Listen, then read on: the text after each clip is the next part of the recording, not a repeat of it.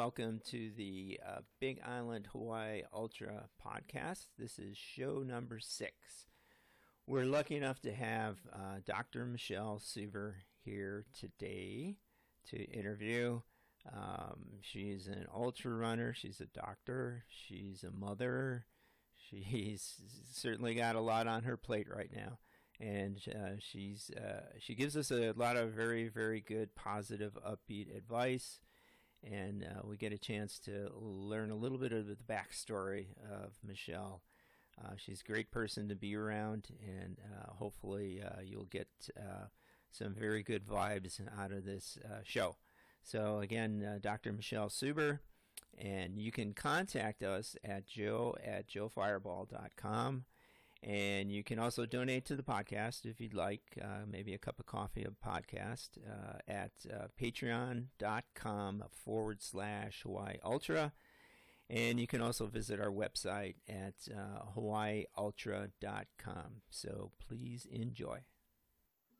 Aloha! We have Michelle Suber here today to come talk to us. Aloha, Michelle. How are you? Aloha. Happy Sunday.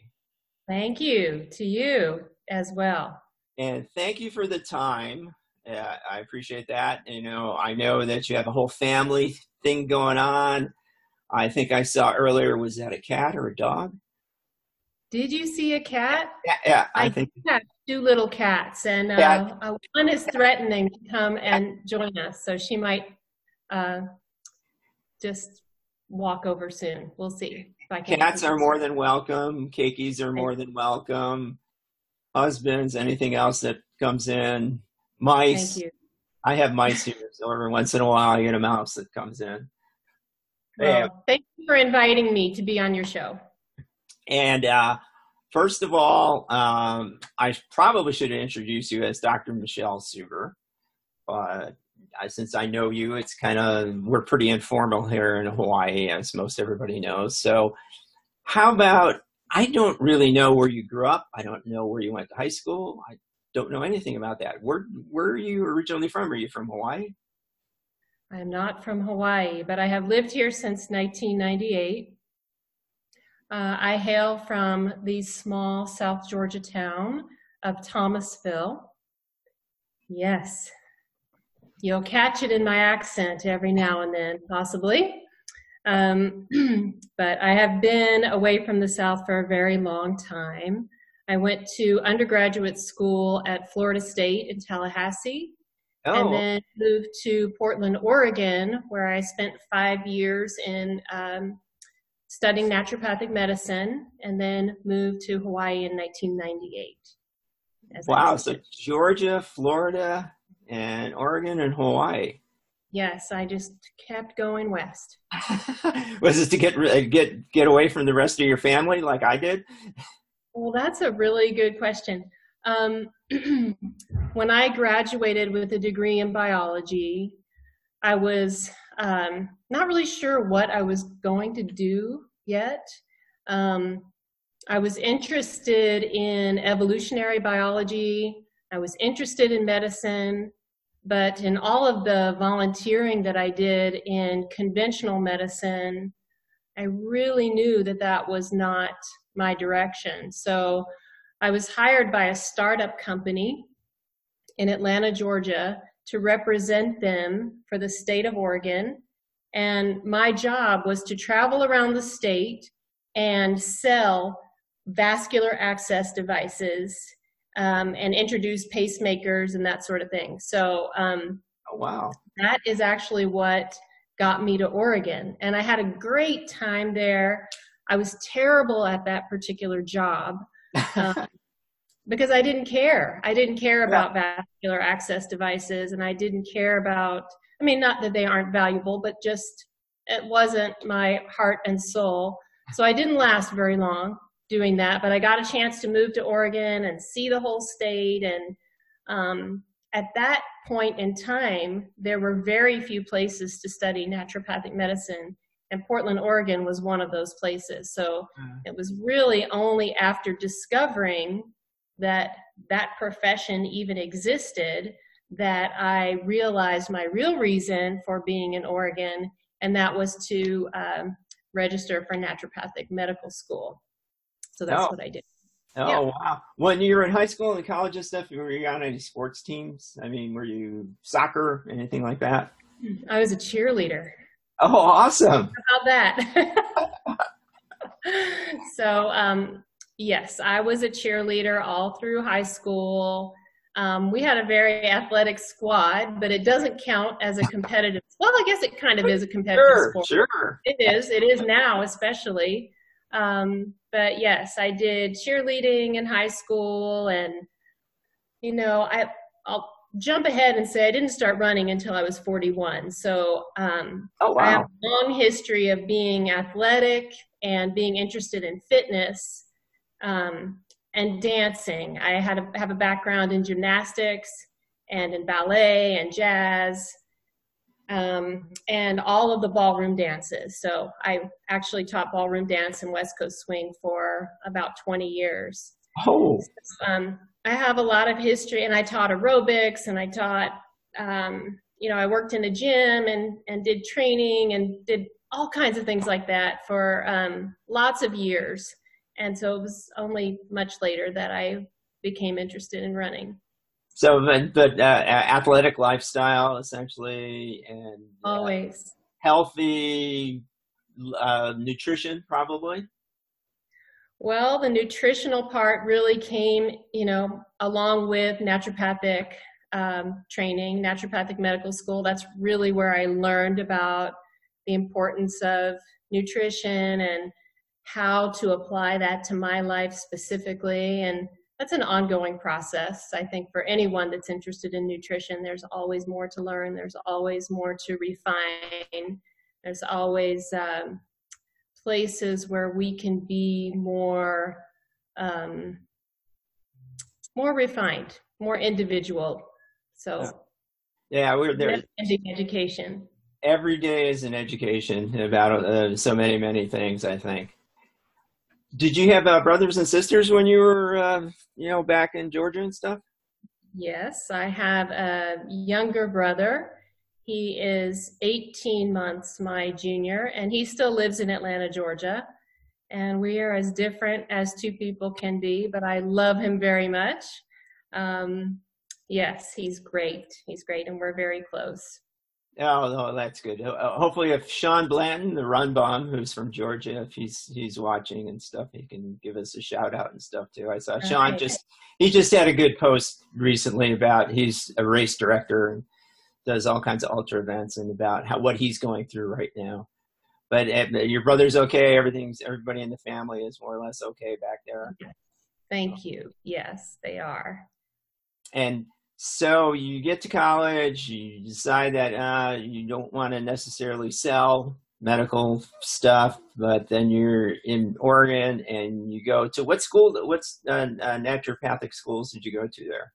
Yes, the school that I went to is National College of Naturopathic Medicine. It's now National College of, National University of Natural Medicine. They changed the name long after I left. So it's okay. My high school from when I was in high school in Chicago is no longer around. They totally eliminated the high school, and they changed my college from, I went to school in Minnesota, and it was Mankato State when I went there, but now it's the University of Mankato or something like that. So how does a high school just go away? What happened? It was a resurrectionist priest. It wasn't a Jesuit school, Catholic high school in Chicago. There were probably two or three of them. There was Gordon Tech, which was my high school, DePaul High School, and they eventually just kind of ran out of students. I mean, there wasn't the Catholic population moved to the suburbs, which they didn't then want to go to our school. I mean, when I went there, it was all Polish and Italian, and it was integrated and everything, so it was diverse, but not that diverse. And then they closed it. I didn't know about it until I was logging on looking for classmates to see if any classmates were still alive, and then it was like, well, your school's no longer there. It's like, wow. Okay. It happens. So right when you got your doctorate and everything, did you go immediately into practice in Oregon, or? Good question. So um, I moved straight to Hawaii, and I moved here right after med school to do an integrative medicine residency program at North Hawaii, right in Waimea. Oh, okay. And so in 98, this was pretty novel to have a naturopathic doctor come and be on staff in a hospital setting. And so I got to help create this new program. And so I worked with one other naturopathic doctor and a pediatrician, a cardiologist, a gynecologist, and an internist. And we did rotations together in the hospital and worked on policy changes for the hospital. And then I worked with them in their offices as well. So it was a very cool learning experience. I spent my first year here doing that full time, and then opened a private practice the next year, half-time, and then did residency half-time my second year. And then I have been practicing since then. I thought I would just stay for a year or two, and now it's been 22 years that I've been living here and practicing medicine in Waimea. Well, had you been to Hawaii before that, or? I came to Hawaii just a couple years before that. A girlfriend of mine was visiting Kauai, and she invited me over our spring break she was there for a month, but she invited me to come for a week of that time during my spring break. And I went and spent a week with her, and I hiked the Kalalau Trail, completely underprepared for that, but I still love the experience. And then I came back a few months later and visited Maui, Big Island. I went back to Kauai. I went to Oahu. I did some preceptor hours on all of those islands, and I was hooked pretty early on Hawaii overall, but especially the Big Island. Yeah, it's funny how that it's a fairly common story. When people get here, they either realize, well, this is a nice place to visit, or this is where I want to spend the rest of my life. And I didn't know that I wanted to spend the rest of my life here, but I knew that I loved it, and I knew that I wanted to spend at least some time, and I knew that I needed some sunshine. After living in Portland for 5 years, I needed a little just blue sky and warmth, and I just needed to dry out a little bit. And I didn't know it was going to take the next 22 years plus, but I'm so grateful that it worked out the way that it did. Yeah, I have a nephew who lives in Portland, and I went and visited him once, and his idea, he kept bragging to me about how, 5 minutes away, we're in the country outside of Portland. And I said, so can we go out there? And he said, well, no, I never go there. Why? Why didn't he go there? He's a geek. He's got that geek side. Plus he has Asperger's, so he's socially unresponsive to a lot of things and everything. But he's doing great. He's a very, very bright kid and everything. And but it was funny. I mean, well, why don't you go? Let's drive up the Columbia River Gorge. Let's go up and climb up where that waterfall is and stuff. And did you talk him into it? Yeah, we actually did a little road trip where I talked him into it by saying, hey, there's some brew pubs. There's some breweries up here. We can go get a beer. And we went and did the gorge. And then I said, well, if we go up farther, we can go to this. And he says, now let's head back. And I knew there was one more, that last exit before the city. There was it was an old vineyard that's been turned into a brewery and stuff. And we sat there and had a beer, and he kind of looked around and went, yeah, I could probably ask a girl to come here too. Yeah. Yeah. There you go, dude. Get that He connection. needed his Uncle Joe to come and help him like establish himself There you go. in Oregon. No, not social distancing, but the whatever the opposite of social distancing. Opposite, yes, socializing. Socializing, exactly. Speaking somewhat of social distancing, since we are all kind of social distancing in a way and stuff, you got how many people, how many kids you got? And I don't even know exactly how many. You want to know about my family constellation? Yes, your family universe there. Yes. Well, I'm married to a man named Buzz Hollander, and I have two kids, Eve and Audrey. And Eve is 11 years old, and Audrey is 7 years old. And we also live with my husband's father, who is 86 years old, and he just moved in with us this fall. And so we're a family of 5. We have 2 cats and 5 chickens, and that makes up our little sheltered at-home group. Well, congratulations on the chickens and the cats, certainly. Thank you. And we must include those, because if I don't, and my kids see this in the future, they will be very sure to tell me that I neglected to include very important family members.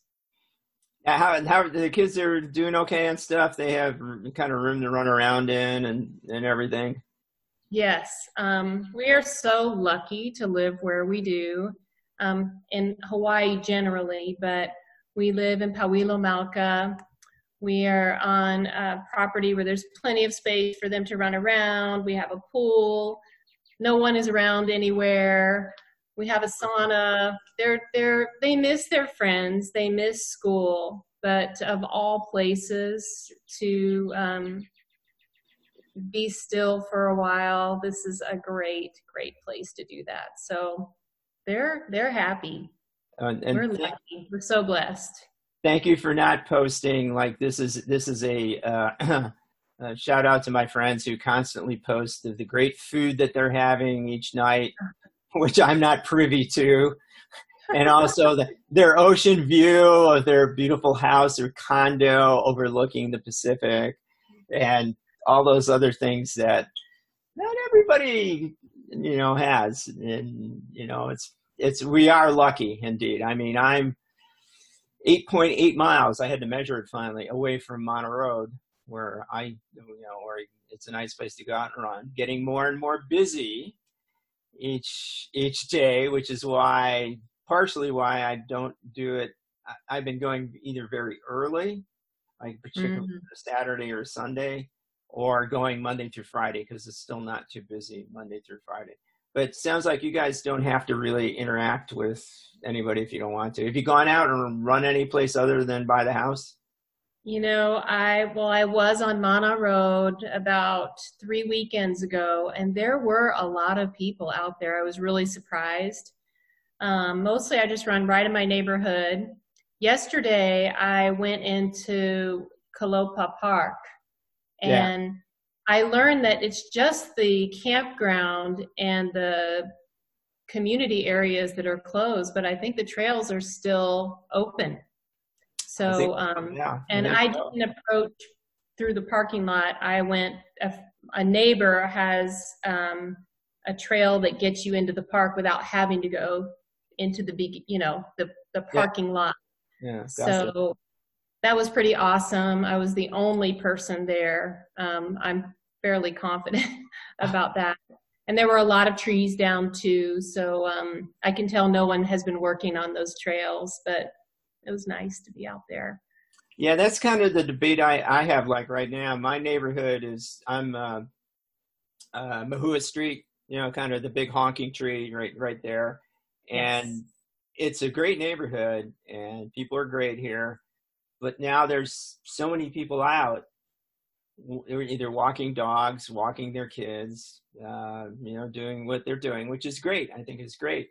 But I really think I'm probably safer even now going out to Mana Road because there's usually less people, a little bit more distance and stuff. Although today was funny. I'm running back down. Just did a P-Man race today because there was supposed to be a P-Man but Cool. everybody's hopefully is not grouping up. But as I was running back down, there were two people on either side of the road running, and they kept running on either side of the road. So I kind of had to go, well, okay. I stopped and pulled, walked off to the side of the road. And finally, the one person looked up and went, oh, and then she went in behind the other I person, see. which is kind of like, never had to even think about that before. Isn't it so strange that we have to think about things like that now? Oh, and I was brave. I did a Costco trip this last week. And shout out to everybody at Costco, Tim Wiley, who's a good friend, and Doris, and all the people that I know at Costco. They're doing a great job of trying to keep people safe. And I got in with the Kapuna group, the early old people group, and everything went smooth and stuff. Although even there, I know I'm pulling my cart around, and I got this dude following me. And it's like, What do you mean following you? he was headed towards the same direction I was, but he kept staying like right behind me. And it was kind of like, Are you like, back off, man? I did do that. I did it at the post office though. They have us lined up in the post office now and stuff. And, I know everybody at the post office knows me and I know them. And, I was just talking to, one of them, and all of a sudden the guy's right next to me talking to somebody, and I went, and all I did was look at him, and he went, oh yeah, I guess I should be back farther. He got the message quickly. Yeah, it's interesting times. You had to cancel a race, or it wasn't technically a race. It was a journey that you wanted to do. Can you explain that a little bit? Yes, sure.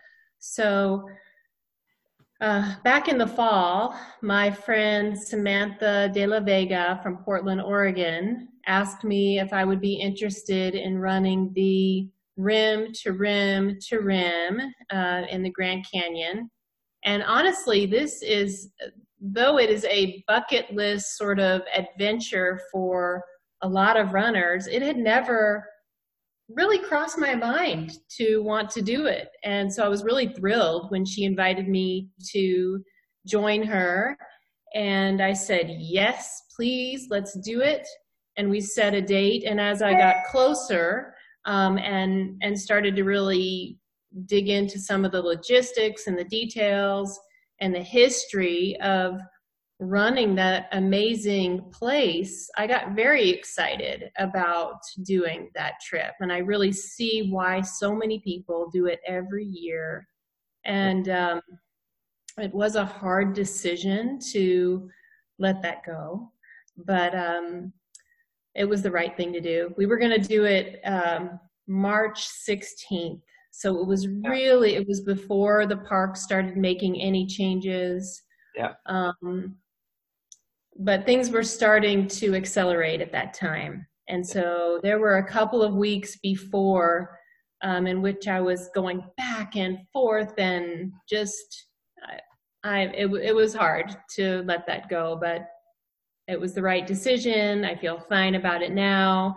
And I hope we'll do it again. I would be really excited to do that this fall or next spring. I think I would only want to do it fall or spring because of the heat down in the canyon. But I'm excited about the possibility of doing that in the future. Isn't Davy Crockett's website or podcast great? It's great. It's so much fun. And the story about the family that lived there for on and off for 30 years, the artist and his children, and that was a fantastic story. And I know when I do make it through the canyon at some point, I will think about what it must have been like for them to live there. What a wonderful way to grow up. What a wonderful life experience. Yeah, very, very special. I'll throw another race, or not a race, but another trip out to you if you haven't never heard about it. You can go down to the Havasupai Indian Reservation, which is just west. West of the main Grand Canyon area. Have you done that? I did that in 1978 or something like that. It was me the early 80s and stuff.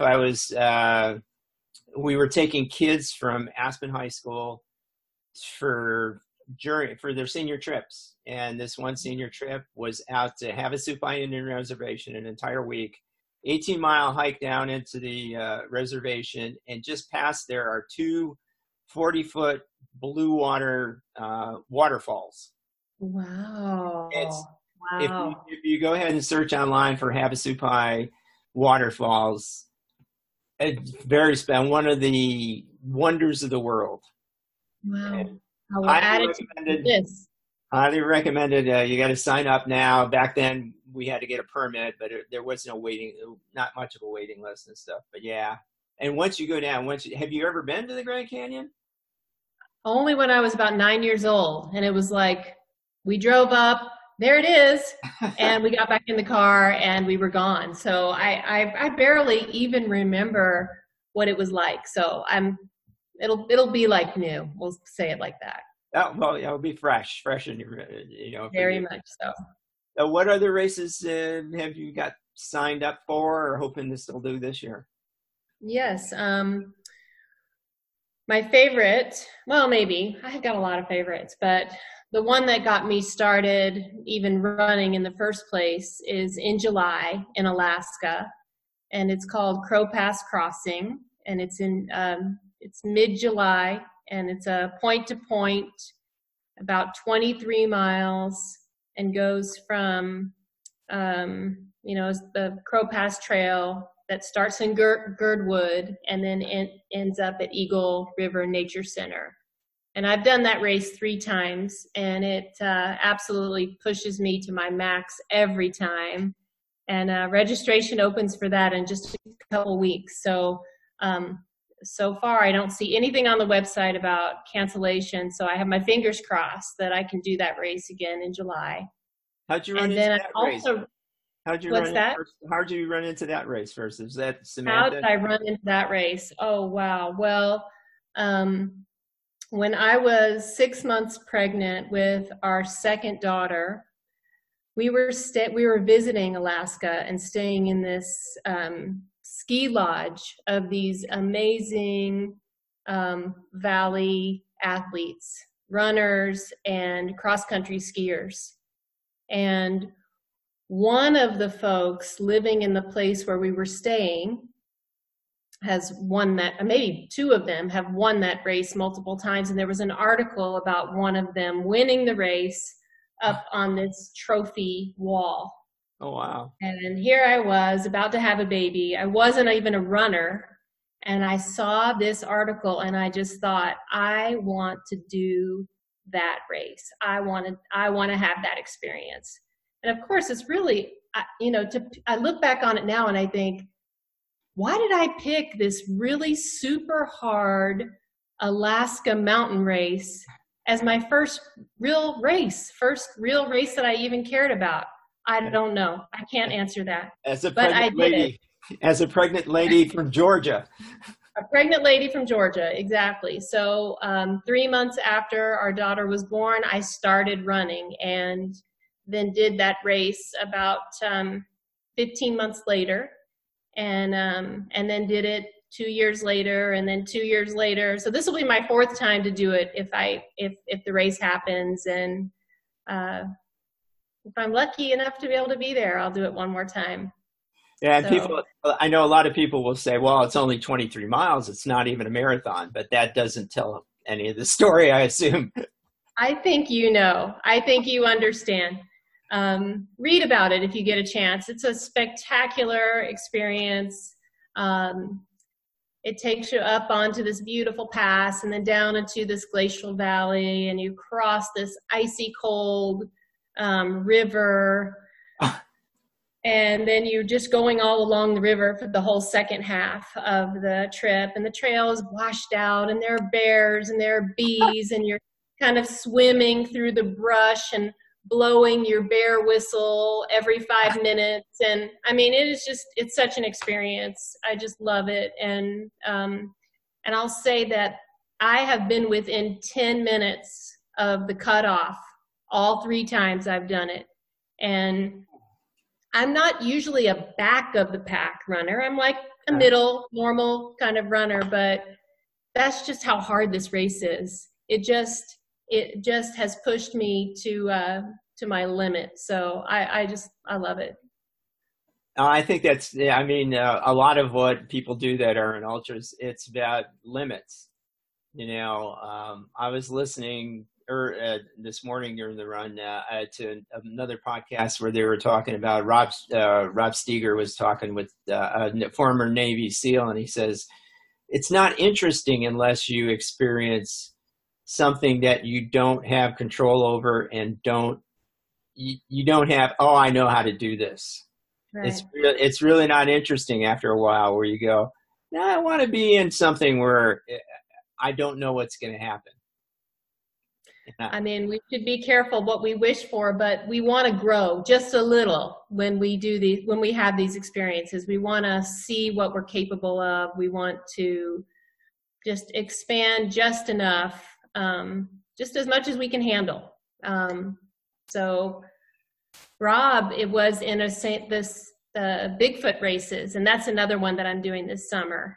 You signed up for Bigfoot? Miler Bigfoot. I'm hopeful that I can do that one too. So maybe Rob, I bet Rob is doing the 200 this year.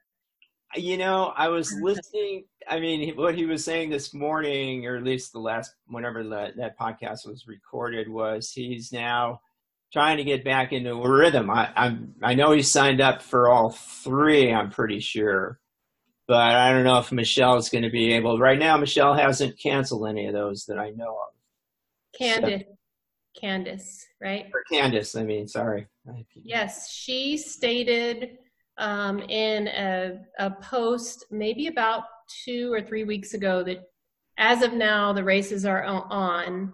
But of course, we just have to wait and see how everything unfolds and see what the Forest Service is allowing, see what travel can actually happen. So I think we all just need to train with a certain open-mindedness about backup plans and, the willingness to have things change. Yeah, and I mean, that's the ultimate definition of ultra. Things change. It's true. Like Rob was saying, okay, I've gotten to mile 50 and all of a sudden everything changed. I got another 50 to do. Right. Well, how do I do it and stuff? Oh yeah, a shout out to Michelle and Rob both, and Matt Daniels. Eventually, I'm gonna interview Matt, because Matt used to live here and stuff. So we'll get around.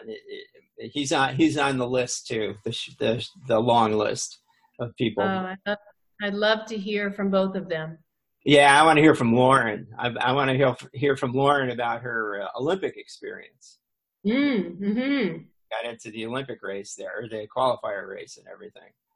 So after that race, what was your next ultra? What was the next challenge that you besides getting your degree and starting a practice and everything, what was the next race that you kind of have great memories about? Oh, right. So I actually don't race a lot. I'm not a big racer. I've only done one ultra, and that was Bigfoot last summer. And then, of course, Crow Pass I've done 3 times. And I like to do local races here. I love to do the Run for the Dry Forest. I love to do the race at the Ka'u Coffee. That race is horrible. Horrible. I mean, it's horribly hard, but it's real. I love it. I love the challenge of that race. Hey, DFL last year for me. What's that? DFL last year for me. Oh, really? Really? Fast. Oh, yeah. Oh, I was actually signed. Well, did I sign up last year? I was in the middle of moving last year, and my plan was actually on the day of the race, I was going to go and race and then come back here and finish moving. And it it wasn't in the plan. So I Oh, ended up missing it this past year, but and that's the one of my favorites. conditions were perfect. Oh, They really? Do drove you it in. say in jest? No, they were actually really, really good this year or last year. Last year. Yeah. I like those. I like those low key local races. Those are really fun. Gosh, what else? I've done a couple races in Alaska, another one out in McCarthy, Alaska, a half marathon there that was just a blast. Um, but I like to pick one or two kind of big things every year and really focus on those. And if I have a chance to recon for a race, I think I like doing that almost as much as the race itself. Um, Really? I I do. I do. I love to train really hard, but then go and, you know, experience the course on my own beforehand, if possible.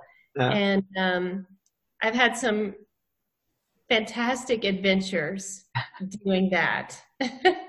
So, that's good. That's good. I asked. I usually ask people. So if you have a dream race, a race that you would always want to do that you maybe you can't get into, you can't qualify for, and some people will say Boston, for a road race and stuff. But a lot of people will, of course, say Western States.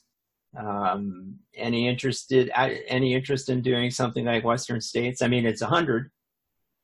I mean, sure, why not? I mean, that's like the race of all races. Um, if I ever got to that point where I thought I could run that far and then I could get in, um, I think that'd be an amazing experience. My favorite type of race, the things that I'm most attracted to are being in the kind of wild, big, open places where there aren't a whole lot of people and I can feel like I'm out there in nature, mostly by myself, but with these great runners that I come in contact with just here and there. So I think there are a lot of races out there that I just don't know about yet. And I'd love, if there are any viewers that have any ideas, I'd love to hear them. But I like getting out into big, wild, beautiful places and, just experiencing a lot of new terrain in one long day. That's really fun for me. Yeah, I did.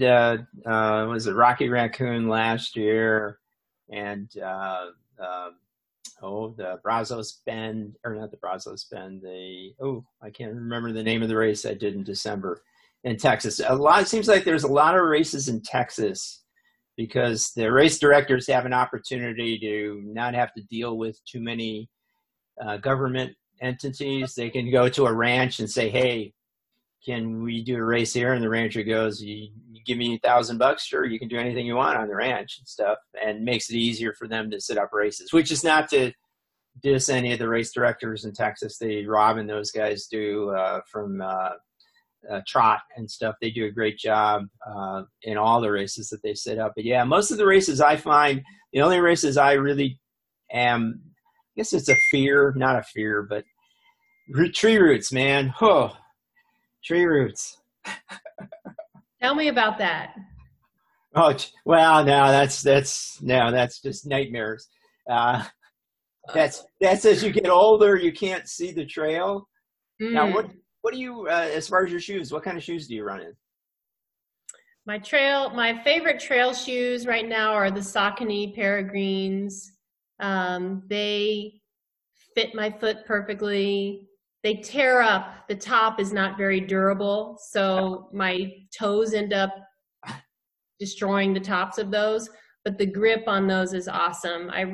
For the running that I do at Kalopa, very rooty, lots of wet rocks, lots of stones, lots of uneven, slippery terrain. Those shoes are so trustable. And then I wear some, I've been wearing some Salomon road shoes recently. And That's new. That wasn't a plan. I won those at the auction at the Dry Forest. So I Oh, thought, okay, I'll give them a try. And so far so good. I like them. So do you wear in Gingy socks or any special sock or anything? I just wear socks I like. They're just plain old wool socks. You and Sean Mishler, same thing. I mean, I would love to be, have lots of special gear to promote, but I'm very simple about that. Like just whatever. I don't have any problems with any socks. I don't have any real favorite socks.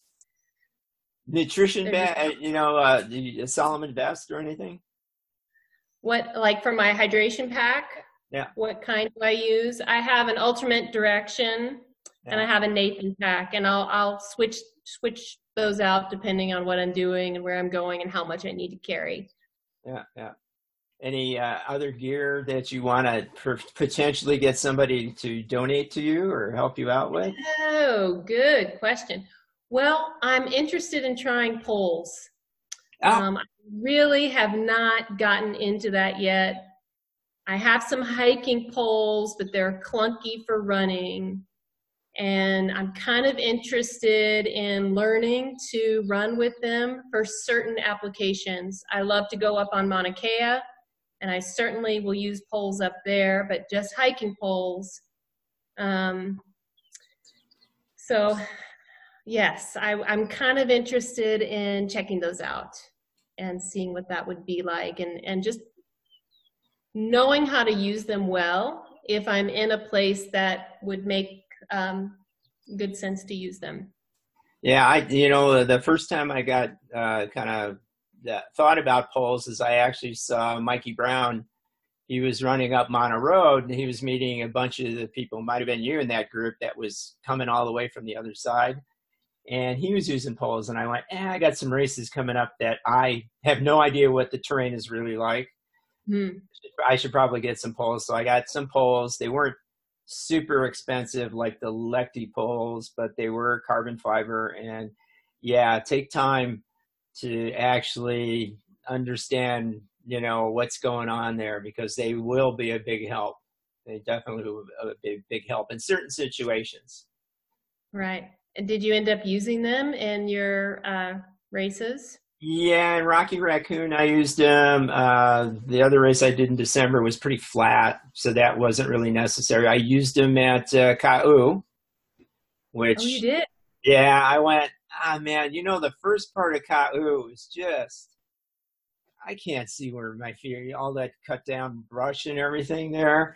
And I went, that's always where I'm slowest, as you guys and somebody like Kendra Ignacio just runs right past.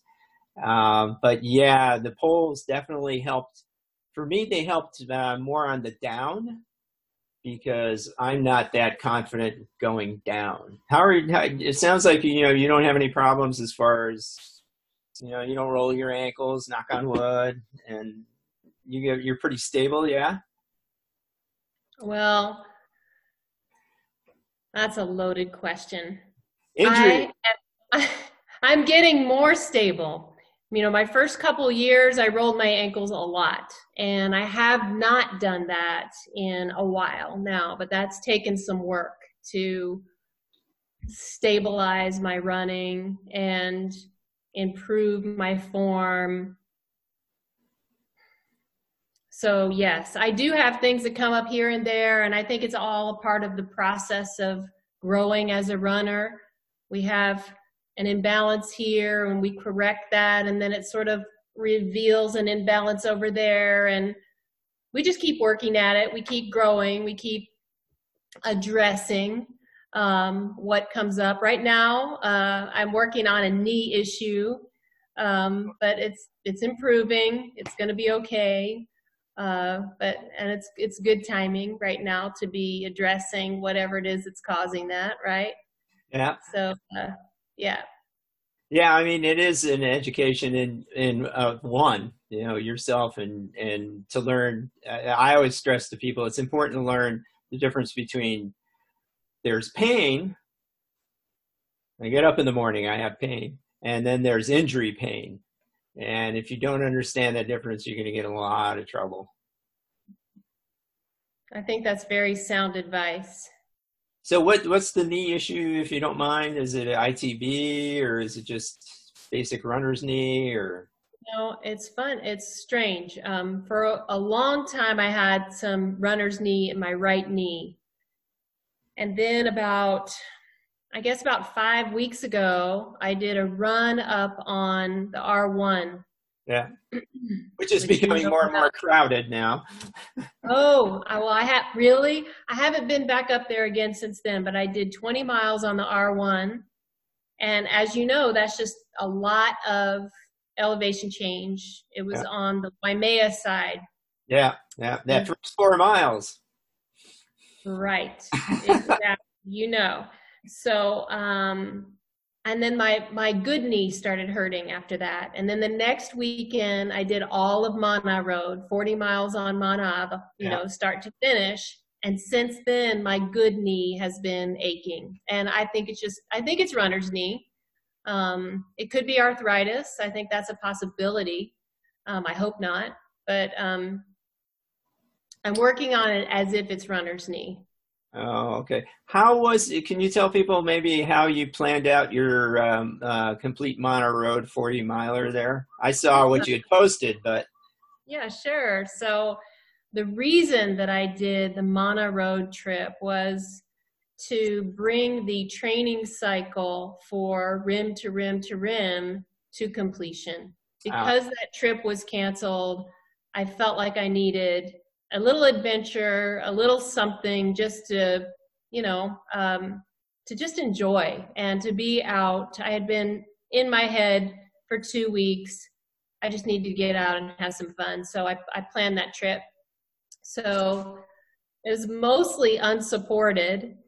And because it's 40 miles long, after I dropped my kids off in school, their last day in school before their spring break and their extended spring break, I took water and I planted it every 10 miles and took pictures of where the water was hidden.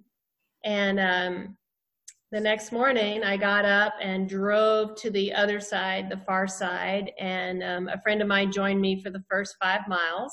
Brooke Kinsler joined me for that first part.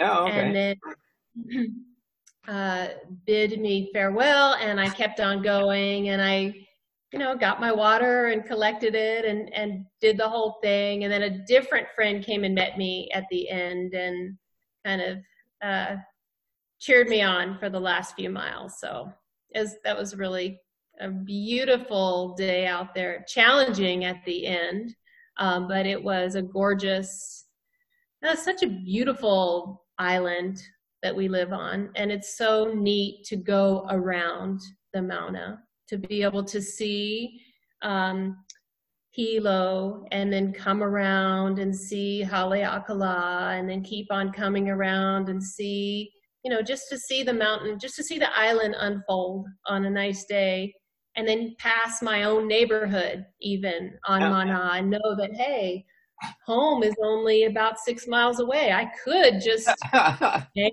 right here and be home in a few minutes. But just to keep on going and finish it up and go all the way to Waimea, it's cool. It's really a fun way to spend a day. I'd love to do it again. Maybe I'll be brave enough to go uphill next time. Oh, I don't know about that.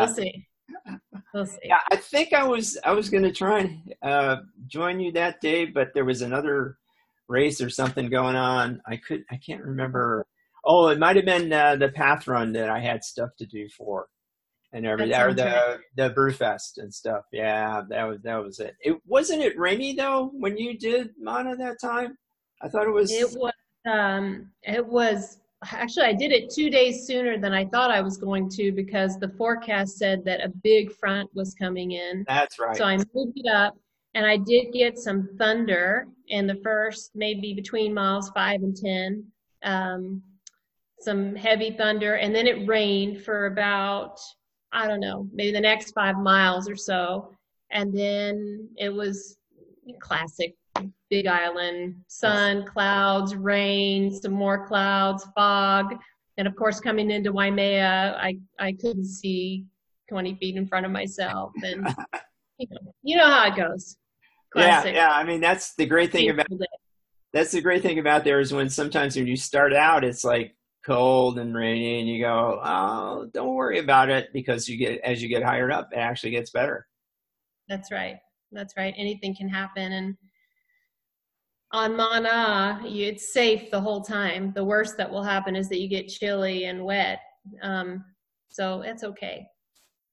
Yeah, and it's really it's tough to tell people how special it is, because you have to actually be there to experience. Like when the ranchers come past you, they usually slow down, if it's dusty. So and everybody waves, and it's still so much aloha. And people will ask me sometimes, well, don't you feel afraid? You're out there by yourself. I don't. How about you? When you're out there running by yourself, ever think I feel safer out there running by myself than I do driving to Waimea. I feel totally 100% comfortable. I talk to the cows. I put on music and sing. I'm totally at ease. And you're right, people are so nice. We don't see very many people out there. Sometimes the four-wheelers will go by a little on the fast side, but they always wave and smile, and they're very nice. And I know that if something happened to me out there, I would be fine. And I feel absolutely at ease the whole way. And same with the R1, very comfortable out there alone. Yeah. Maybe that's naive. I don't know. But I feel just for myself, that's one of my most comfortable, happy places.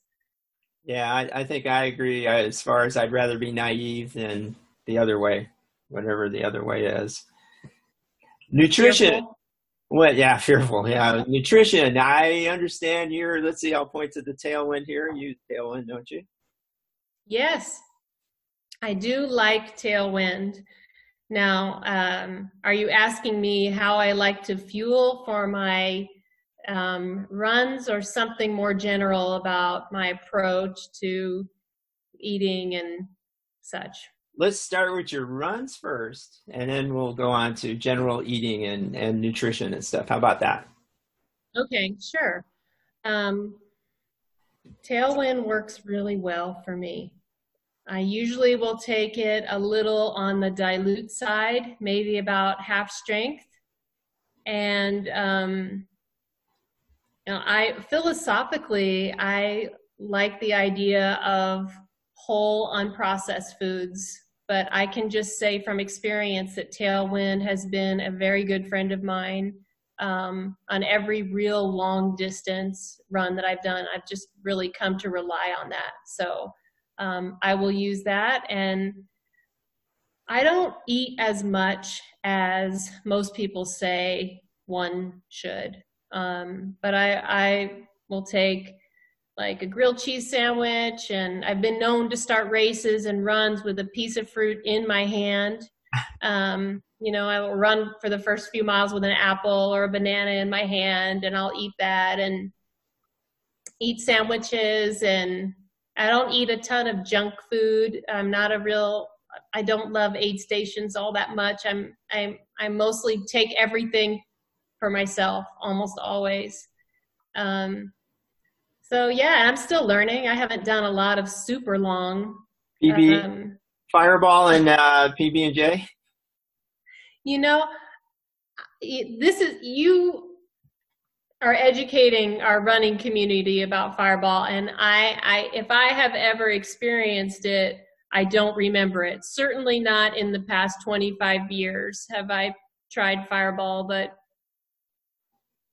I hope I have a lot of life left in me, and maybe someday I will. What a crazy idea. Do you find that to be, obviously it's your...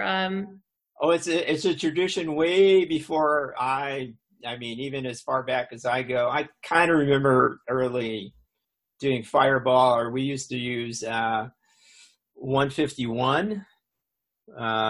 which you can actually, around a campfire, you can actually blow flames with 151.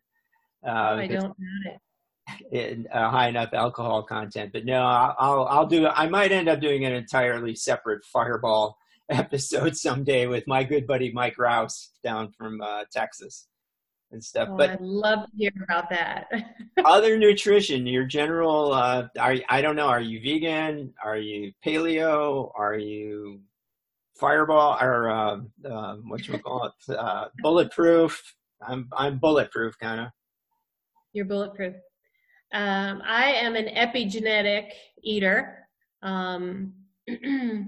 I use a program that was created by Peter Diadamo that it's a software that corresponds your epigenetic expression to foods that are ideal for your genetic expression. And so that is what I use as the backbone for the choices that I make nutritionally. Can you explain a little bit about epigenetic? Epigenetics. Well, epigenetics essentially means on top of genetics. So we have the genes that we are born with, and then we have the expression of those genes. And for about 70% of our genetic makeup, we are influenced by what we eat, what we drink, how we move, what we breathe. We're turning the volume up and down all the time on our genetic expression. And so there are foods that are friendly and helpful to your genetic expression that are different from foods that are helpful to my genetic expression. And so when I take patients through this process, I'll just give you a quick run through of what that looks like. I will ask them a lot of questions. I obtain their blood type. I find out if they are a secretor or a non-secretor, and that's done with another simple test. And then I look at things like the ratios between their femur and their lower legs, the ratios between the lengths of these two fingers on each hand. I look at all the fingerprints. I look at the shape of the head. I look at marks on the dentition. And all of those go into a piece of software that statistically pools a person into one of 6 different epigenetic categories. And then it will also pair that with research-based food recommendations. So what a person will get when they go through that process is their superfoods, their neutral foods, and their foods best to avoid. And so I'm a nomad. That's my epigenetic family, which is appropriate for my hobby, I suppose. And I have been eating as a B-positive nomad for about the last 6 years. And it works for me. It's a varied diet. It's healthy. It's organic. It's as local and unprocessed as possible. And I really think that's the most important thing about any diet is, all of the diets, what they have in common is, clean, unprocessed food. I think you can do a lot of different diets correctly and do very well. But this is the one that works for me. This is the one that has, that I have felt the best with of anything else I've tried. So in the nomad group, your nomad group and stuff, what would be some of the foods that would be good for you? And what would be some of the foods that are bad for you? Oh, okay. Well, I'll give you some of the common ones. So, obviously the list of live foods, so the vegetables and the mushrooms, there's a long list of superfoods in those categories, but in the meats and eggs and those kinds of things, lamb and turkey are good for me, but not chicken. Beef is a neutral food for me. Eggs are superfoods. In the beans, like white navy beans are great Great Northern beans are superfoods, but kidney beans are best to avoid. I mean, it's kind of boring, honestly. It's Oh, no, this is fascinating. Food, come so on, it's food. well, yeah, food is generally, I mean, I find it interesting, but I don't know how interesting it is for your listeners here, but there's nothing like, it's not carb heavy or protein heavy or low carb, or it doesn't fit into any of those categories that people like to hang on to. It's real food, it's whole food, it's a varied diet. It's Well, what would be some of the for foods me. what are some of the foods that would be bad for you? Okay, so things on my no list would be like chicken and coconut and avocado and tomatoes and garbanzo beans, soybeans. I'm trying to think of some of the ones that people associate with like kind of healthier foods. Yeah, avocados, yeah. Right. So, I don't eat avocado. I don't eat coconut. I don't eat chickpeas. I don't eat soy. Most wheat I will stay away from, but some varieties are okay. I mean, I can send you a copy of my whole list if you're interested in it, but it's those are some examples at least. Well, I mean, not to simplify it too much, but it kind of looks like the software, by your measurements, it breaks people off into, back in the day, we used to call it an ectomorph and a mesomorph, a type of body, not necessarily a whole health type, but it does a much more refined program. It's a much more refined program to get you into your niche, pretty much. Yeah. Yes, and that is one of the questions, or one of the observations, is whether someone is a ectomorph, endomorph, mesoectomorph, etc. That's one of a few hundred little mathematical calculations that will go into the final result. Now, is there a website? Is there your website, the researcher's website? If people want to learn more about it, they can look up Swami Genotype. That's the name of the software.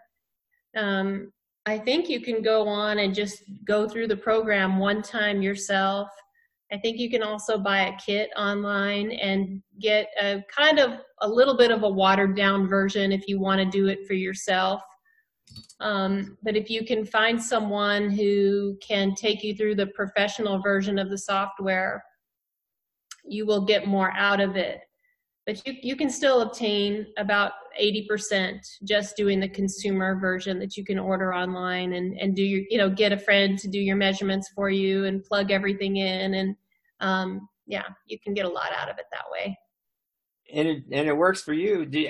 Does your entire family, is that how you guys eat? Good question. So I'm a nomad and my husband is a hunter.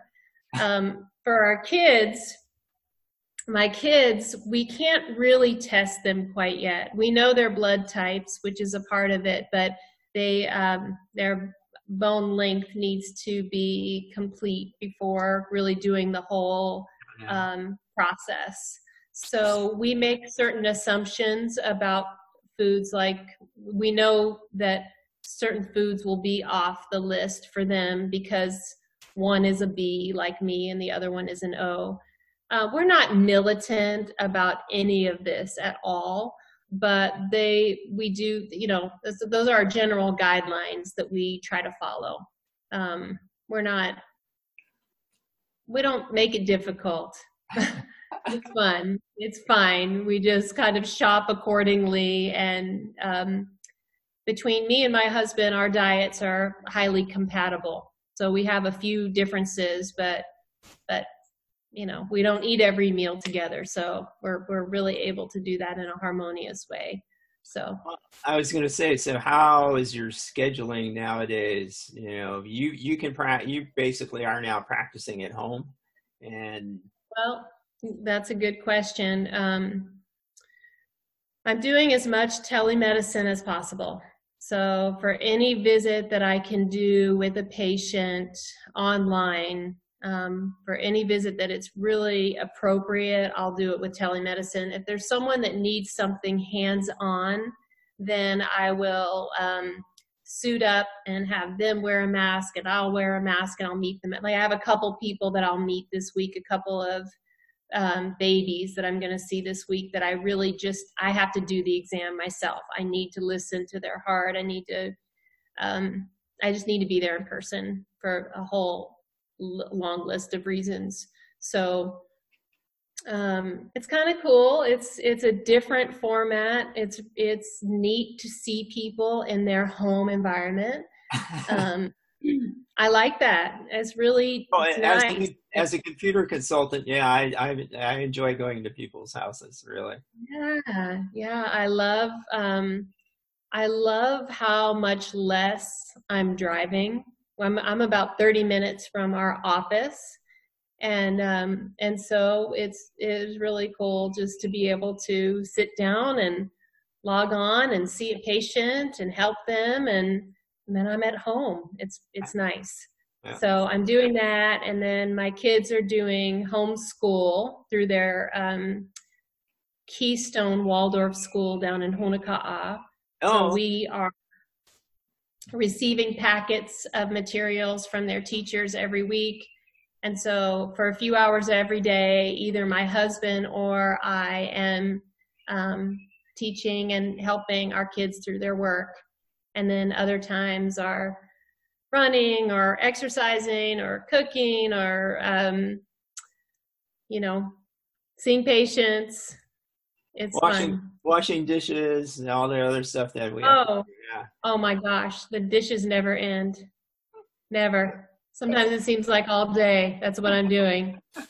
As soon as I'm done, breakfast already, lunch and snack and everything. And we eat a lot, and we eat everything from home. So the kitchen is always busy. That's good practice now. We washing our hands a lot. Constantly. Wash our hands a lot. If you could smell my hands right now, they pretty much smell like bleach. Really? Have you been doing some cleaning today, or just like to wash your hands with bleach? When the the whole you need a disinfectant kind of thing, I always have bleach, because running bottles, vests, stuff like that need to, here in Hawaii, we're blessed with mold a lot of times unless we clean things. And so the easiest sanitizer to do is 1/3 cup of bleach to 1 quart of water, which I have a spray bottle. And so now that's my default disinfectant. You're just spraying it all over the place. I can see it now. I don't spray the vegetables, though. I'm honestly happy to hear that. Did you hear about Hibera Farms up Mana there? What they're doing? What? No. I mean, are you talking about just their farm stand and everything? No. This is actually a friend of mine, Carrie. She had posted it on Facebook, and I just noticed it a couple of weeks ago, 2 or 3 weeks ago. I don't want to advertise it too much, I guess, but I think it's important. They do, as you go up Mana and Mana Place, right there, right turn left there, their farm is right there. And if you drop off a bag and $15 cash on Monday or Thursdays, they will fill it up with fresh veggies, and you pick it between 10 and 12. If you drop the bag off between 10 and 12 on Monday, you can pick it up on Tuesday between 10 and 12 and get fresh veggies and stuff. And it's to help them, obviously, stay alive. But I think it's it shows you, Hawaii, how lucky we are that people will do that. Oh, it's wonderful. It's absolutely wonderful. And do they have a wide assortment of vegetables?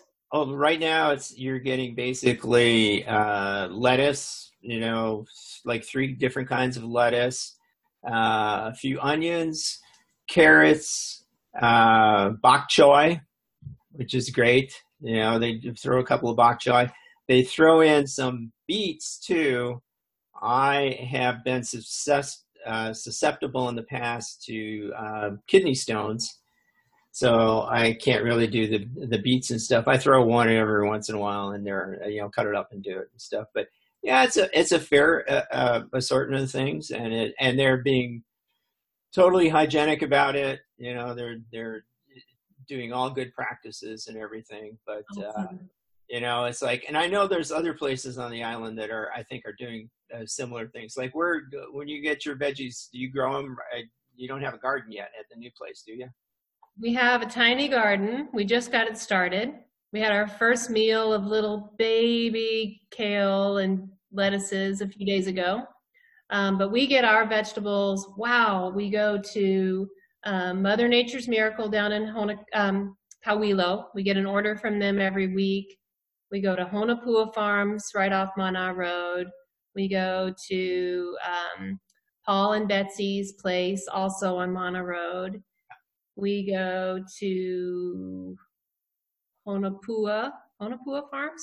Yes, I think I said that already. So we make our rounds every week to as many of the local farmers as we can.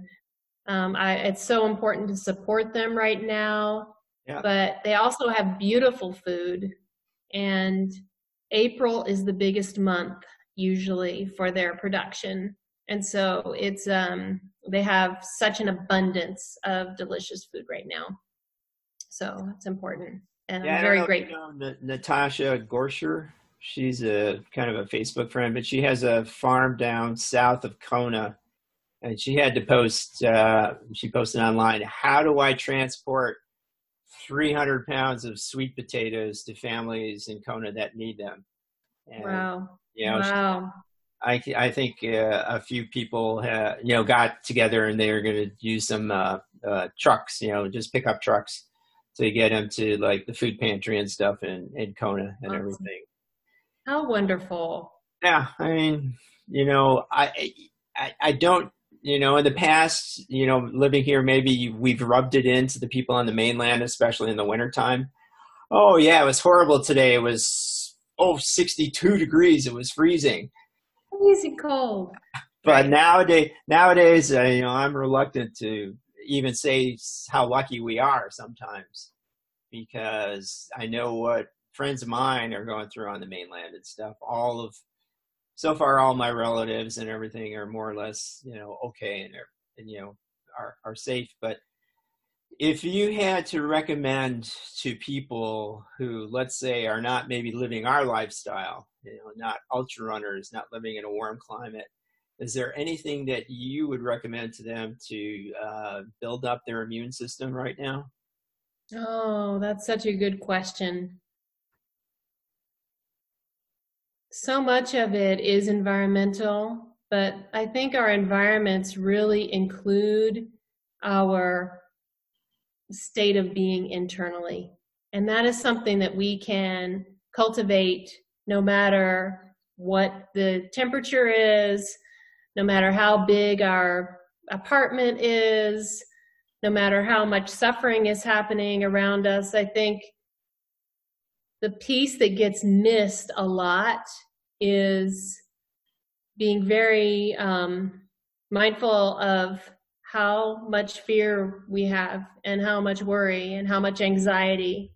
And this really has some very negative effects on the immune system. These are well documented, they're well supported in the scientific literature. And I think no matter where you are and what you're doing, almost without exception, you can find a place of greater trust and relaxation. And I think that's the piece that's missing. The lot that we can do with nutrition and fresh air and with exercise and All of those things are very important, but a lot of those are dependent on some external environment a little bit more. Yeah, things But we don't have control over. we can all spend less time being worried. We can all spend less time reading concerning news, and we can all put our attention on things that make us feel happier. And so I think that would do a lot. That would do a lot for our collective immune health. Well said. Well said. My gosh. Like I said to you before, the podcast. You're only as smart as the people you talk to, and obviously you are very, very smart. You know, and wise beyond your years. You're what, 22? Oh, you're really funny. That's really good. I'm 48. Oh my, no, you're not. You're lying. None one of those people that lies to get into a different age group. Oh gosh. This age group is highly competitive. I think you know some of the women in my age group. Yes, I'm chasing you guys all the time. Yes. Well, I'm chasing a lot of the, oh gosh, I won't even start the list of names, but there are some serious women in my age group, incredible runners. Oh yeah, incredible people too, which is part of the reason I want to do the programs and stuff. Future. So do you have anything planned, like maybe besides the races that you have planned or hoping to do the rest of the year, anything planned for 2021? Not yet. My goal is to show up healthy. My goal is to live a long time and get out into some beautiful wild places. I'll tell you one quick thing that I am thinking about doing, and I'll keep this somewhat short, but I haven't really talked about this very much, but I have a little bit of an interest in doing as much of the trail, the old trail that goes all the way around the island. Oh, yeah. I have a little bit of an interest in doing a special treatment of that trail and possibly raising money for restoration of it. And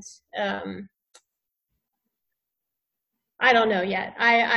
When I start to think about and this has been brewing in my mind for a while, but when I think about, well, gosh, if races continue to get canceled or if I'm not able to leave the island, I wonder if I would like to just run as much of that trail as possible, but along the way have historical, some sort of ability to share historical aspects of the trail as I go, and then raise money for I think it's Alakahakai trail. Yeah. So maybe I'll do something like that in the future. So I've got a few ideas like that brewing.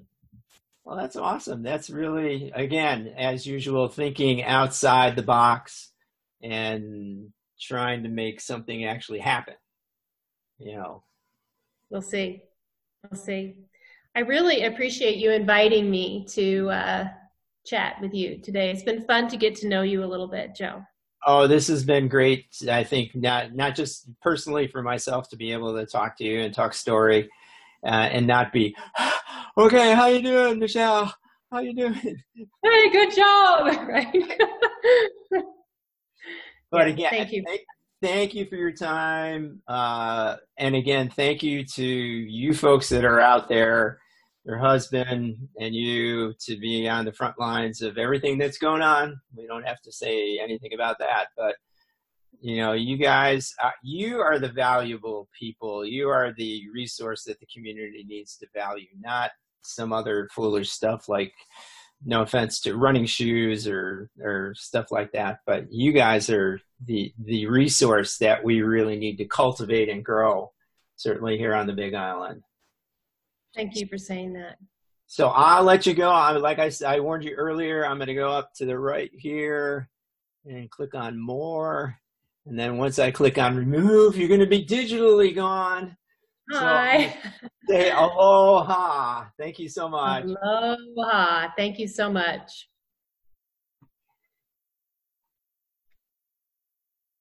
Well, there you have it. My goodness gracious, how lucky are we to have Michelle Suber, Dr. Michelle Suber, today at our little program here. Quite an extraordinary person, a medical family, raising kids, certainly under trying times. Just her outlook on life, I think, is just super great. I mean, the positivity that she exudes is totally real. And other people that know her, Candace and Rob, hopefully, you're listening. I'll probably put you guys in a link in the podcast here too, so that you can check out Michelle's little talk here today with us. But yeah, I can't thank her enough. Everybody here on the island, we are lucky to have her as one of the people that we have here. I'm lucky to have her as a friend and somebody that I can see at the races, and certainly as a neighbor. I guess we talked a lot about our little neighborhood here. But again, if you want to, I'll try and find out that link for Michelle's program, which I think was Sammy Genotype, which I'll try and find that, and I'll put that in the show notes too. But if you want to support our little broadcast here, you can either subscribe to us on YouTube, or if you search for Big Island Hawaii Ultra, will come up either in YouTube or in iTunes, or actually on Stitcher and stuff now. The audio part of the broadcast will be up there. And subscribe. You can also go to our donation site, which is www.patreon.com/Hawaii Ultra. That's Patreon, Patreon. And you can always email me at joe@joefireball.com. And again, any comments that you put on the video are appreciated. Any likes and stuff are great. Anything that you want to see on the podcast, please let me know. We have more and more interviews coming up. I'm lucky enough to know a few people, so we're hoping to get a few, certainly a lot more. I want to focus on the Big Island people, because it's important, I think, to honor your ohana and your own community. So I hope everybody is staying safe, doing a responsible thing when they're out there exercising. And to those of you who are in the medical profession or in the service professions, such as keeping our stores open, keeping our hospitals going, keeping us healthy at this stage of our lives. Mahalo nui loa, as they say here, as we say here in Hawaii. So thank you so much.